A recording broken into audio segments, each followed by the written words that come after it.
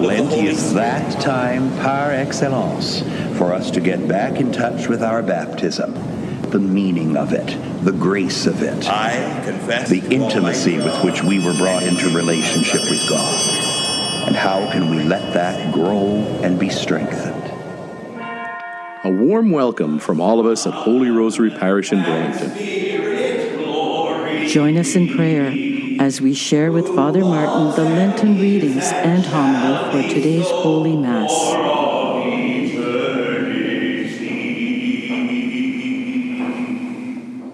A reading from the book of the prophet Isaiah. Shout out, do not hold back. Lift up your voice like a trumpet. Announce to my people their rebellion, to the house of Jacob their sins.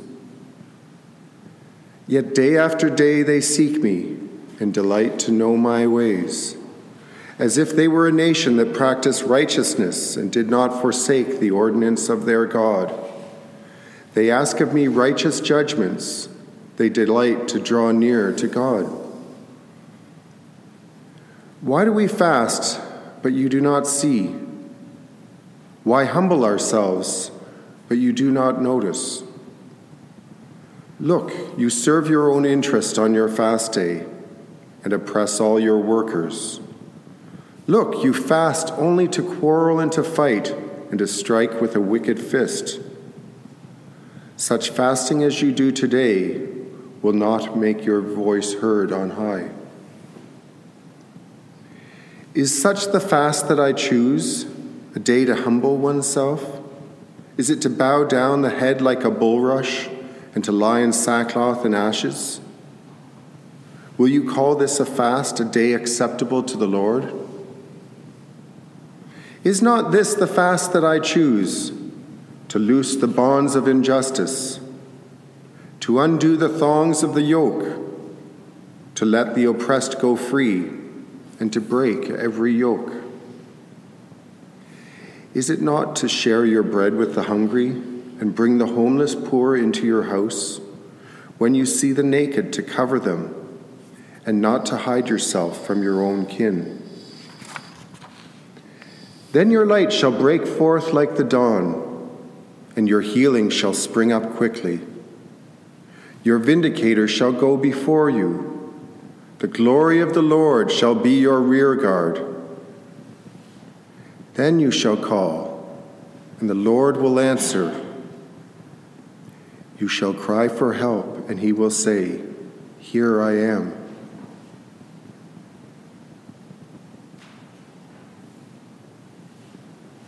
The word of the Lord.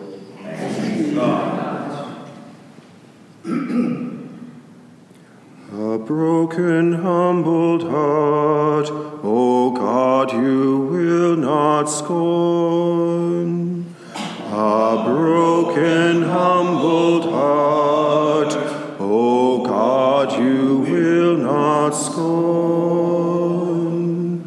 Have mercy on me, O God, according to your steadfast love. According to your abundant mercy, blot out my transgressions. Wash me thoroughly from my iniquity, and cleanse me from my sin. A broken, humbled heart, O God, you will not scorn.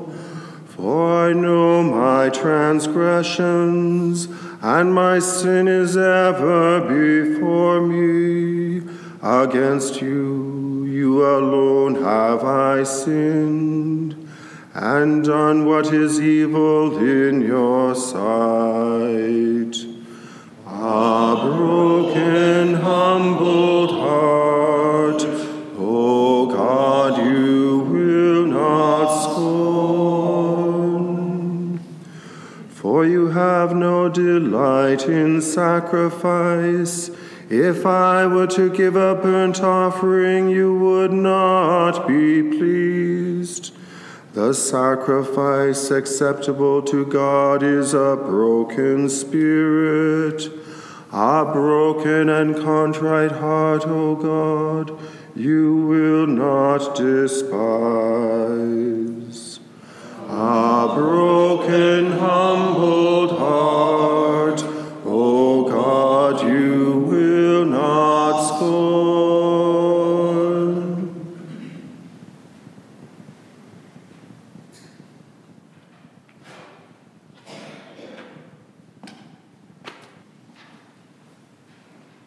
Glory and praise to you, Lord Jesus Christ. Glory and praise to you, Lord Jesus Christ. Seek good and not evil, so that you may live, and the Lord will be with you. Glory and praise to you, Lord Jesus Christ. The Lord be with you. A reading from the Holy Gospel according to Matthew. The disciples of John came to Jesus, saying, "Why do we and the Pharisees fast often, but your disciples do not fast?" And Jesus said to them, "The wedding guests cannot mourn as long as the bridegroom is with them, can they? The days will come when the bridegroom is taken away from them, and then they will fast." The Gospel of the Lord. Praise to you, Lord.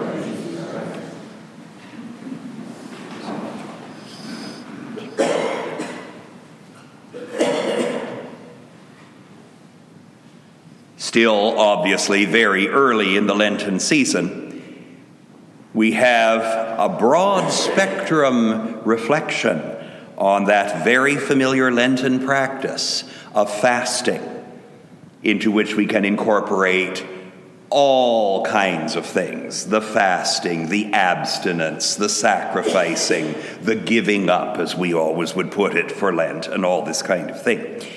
It's really worth reflecting upon. And I start by looking at this little gospel today. This is a gospel that we've heard many times, both in and outside of Lent. And there's a kind of a curious quality to it.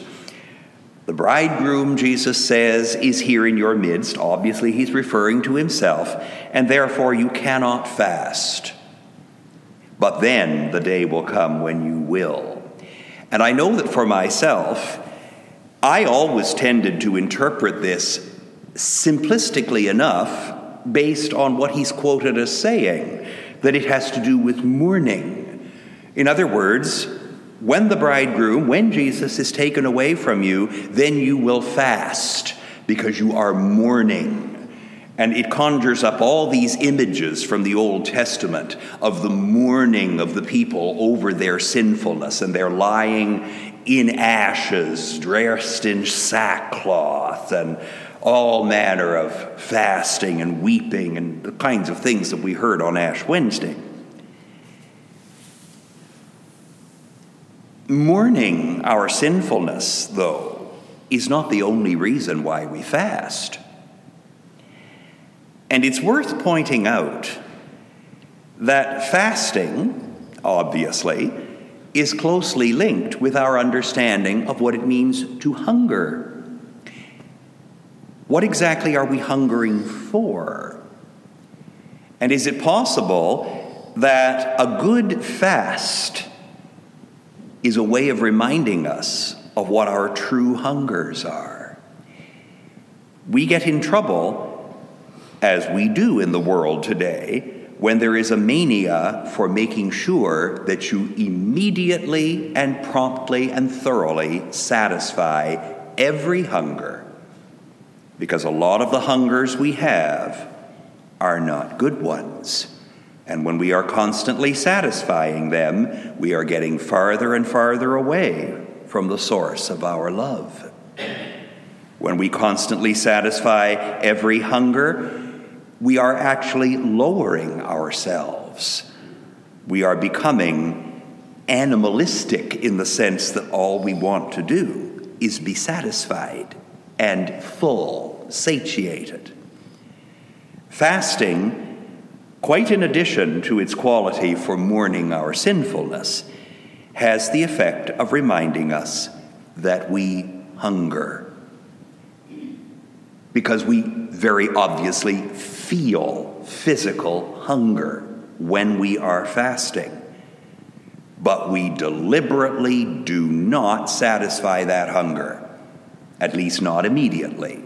We wait, we pause, we permit ourselves to feel that hunger in the depths of ourselves, and if we've got any kind of spiritual sensitivity, the next thing we know, we realize what we are really hungering for. And it isn't food and drink. They will satisfy, but only for a while, only till the next time. The spiritual person does the kind of fasting that we're talking about to remind themselves of the hunger that can only be satisfied by the Lord. And when it is satisfied, there is never anything more to hunger about. So that's something to bear in mind when we offer any kind of sacrifices. We are identifying with the cross of Christ, as I so often say about sacrifices, but we are also reminding ourselves of the hunger that is at the deepest, deepest depth of our souls. Now, our other scripture readings remind us, though, not to let even that kind of action become an end in itself. Because, as Isaiah thunders, you can undergo all kinds of fasting and various other penitential actions and prayers and all the rest of it, and yet your heart is still very much with a selfish attitude, with an attitude of fighting against one another, with an attitude of ignoring those who are poor and in need. We cannot ignore any of those things. When we do ignore them, our fasting and all related activity becomes emptied of meaning. We want everything we do to lead us to focus on God. Therefore, I think our responsorial psalm, that magnificent Psalm 51, summarizes it wonderfully. You have no delight in sacrifice, we say to the Lord. What you want is the heart that is at the heart of sacrifice. The sacrifice acceptable to God is a broken spirit, a broken and contrite heart, O God. That you won't despise. Which kind of brings us back to the mourning again.